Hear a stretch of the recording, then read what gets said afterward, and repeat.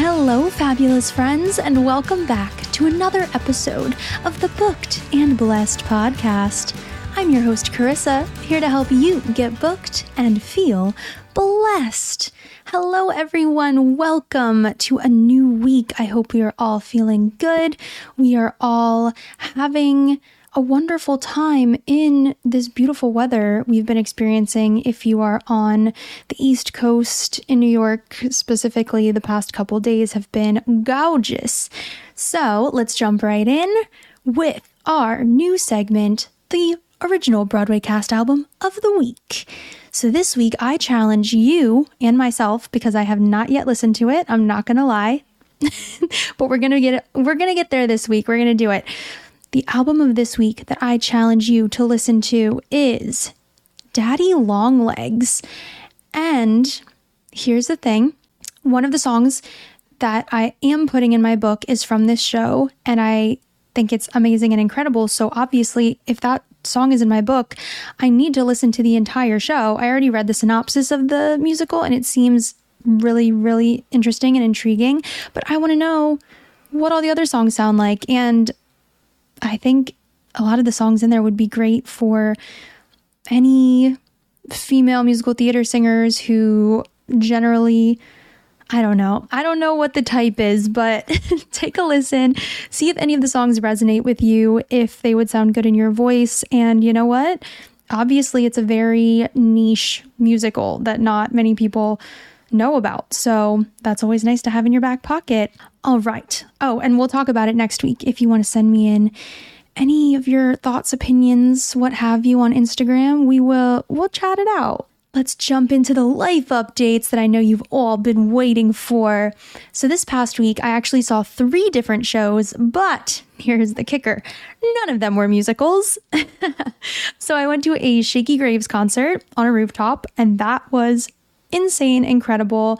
I went to a play, the play I mentioned in the last episode, and I went to this restaurant in the city called Batsu, where they put on an improv game show, and the whole thing is like the losers have to face Batsu, which is punishment in Japanese. So I'm just going to talk about the last 2 because a concert, even though it was amazing, it's a concert, you know? And I don't know if any of y'all like Shakey Graves, but if you haven't heard of him before, look him up. He's pretty great. Anyway, so the play that I got the free tickets to, it was off Broadway, and Marcia Cross is in it. It's called Pay the Writer, which I was like, oh, that's very appropriate for everything going on right now. SAG-AFTRA writer's strike. But it wasn't like I took away something from the whole thing. It was, the humanity of the main character, who, if you look at it from an outside perspective, you're like, oh, everyone in his life has beef with him. But there were things, obviously, it's still in previews, so I'm sure they're still workshopping a bunch of things. But overall, I did take something away from it. Was it the best and my most favorite show I've ever seen in my entire life? No. Were there things where I was like, okay, interesting? Were there moments where I laughed? Were there moments when I was like, dang, that is a truth bomb, an existential truth bomb? Yes. At the end of the show, did I take something away with me? I did. And that's all you can really ask for. So if you can get a hold of some Pay the Writer tickets and you want to just check out a new show, an original show, I say go for it. And the set was actually very cool. I really liked the sets, and there were actually the person I went with pointed out to me that there were little Easter eggs within the set talking about, pointing you to where it was ultimately going to go. Okay. And then the most fun of them all. So there's this restaurant called Batsu, and you go, they have sushi, they have Japanese food, my favorite, as we all know. And, you get tickets, you can get like VIP tickets where you wear this headband and there's like a sake ninja, and they'll come and refill your little sake glasses again and again while you're, looking away, least expecting it. And the improv, they had 4 different comedians, and a host, and then other side characters involved as well. And the comedians would basically play these games, and they were mostly improv games. And, you know, people from the audience, it was like, whose line is it anyway? Someone from the audience yells out a name, a word, whatever, for each category. And then they have to like rap, they have to rhyme it, they have to act it out and do all these things. And whoever loses has to face batsu or punishment. And I'm not going to tell you what they are, but you have to go see it for yourself. I honestly felt like I was watching a Japanese game show in person. It was so good. All of the actors were incredible. And I really have the utmost respect for improv actors, because thinking on your feet like that, you have to think so quickly and to also be funny and like make people laugh with it. Like, oh my Lord, they are on another level, and they were so invested. And also the fact that they were like, they showed us their their battle wounds and whatnot from having to face the batsu and doing that so many days a week. Good for them, honestly. So much respect. I would go back. And I think if you, there was also a chance for the audience to participate. They came around to everyone and they were like, would you want to be involved and do the games? You might also have to face batsu though, and you have to sign this waiver. I said no because I was scared. But that was a lot of fun. And if you did get called up, they would give you automatically like another ticket to come back, which I thought was really awesome. Anywho, moving on, let's get into the meat and potatoes, or tofu and potatoes, of this week's episode. That was so extra, guys. I don't know what possessed me, but here we are. Okay, so last week we covered how to put together a vocal reel. And this week I told y'all we're going to discuss how to make a dance reel and the differences between the two.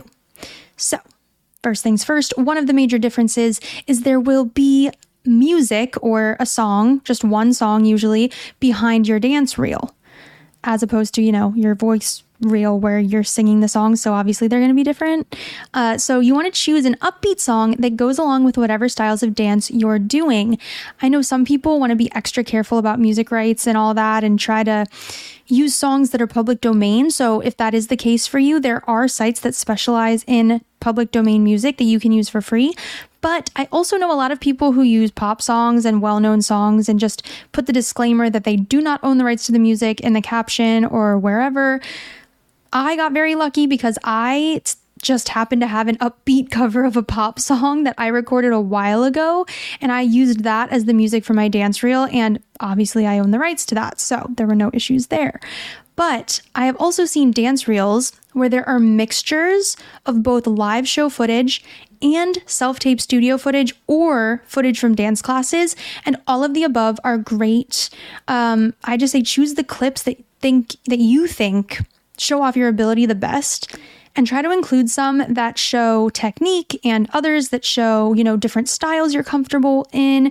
You can use one clip in multiple different parts within the reel. So for instance, if you have 4 different videos of full dance numbers from shows or from dance class, whatever, you can cut up all of those videos and kind of splice it up so that you have the best moments alternating between all of the 4. So it's not just like one full dance number, next full dance number, next full. It doesn't make it boring. You know what I mean? It's like, ooh, this part was really good. Take the best parts and just be like, this show, then go back to the first show, or go to the... You get what I mean, I think.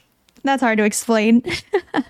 I'll try to make an example and show you guys, or put it on the Instagram or something like that. I'll share someone's dance reel that I really think is great.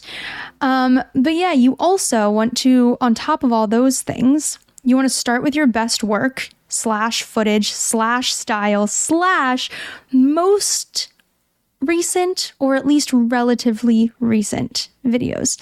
So that's a whole lot. It's a whole lot to think about right there. So simple. Putting together a reel is so easy, guys.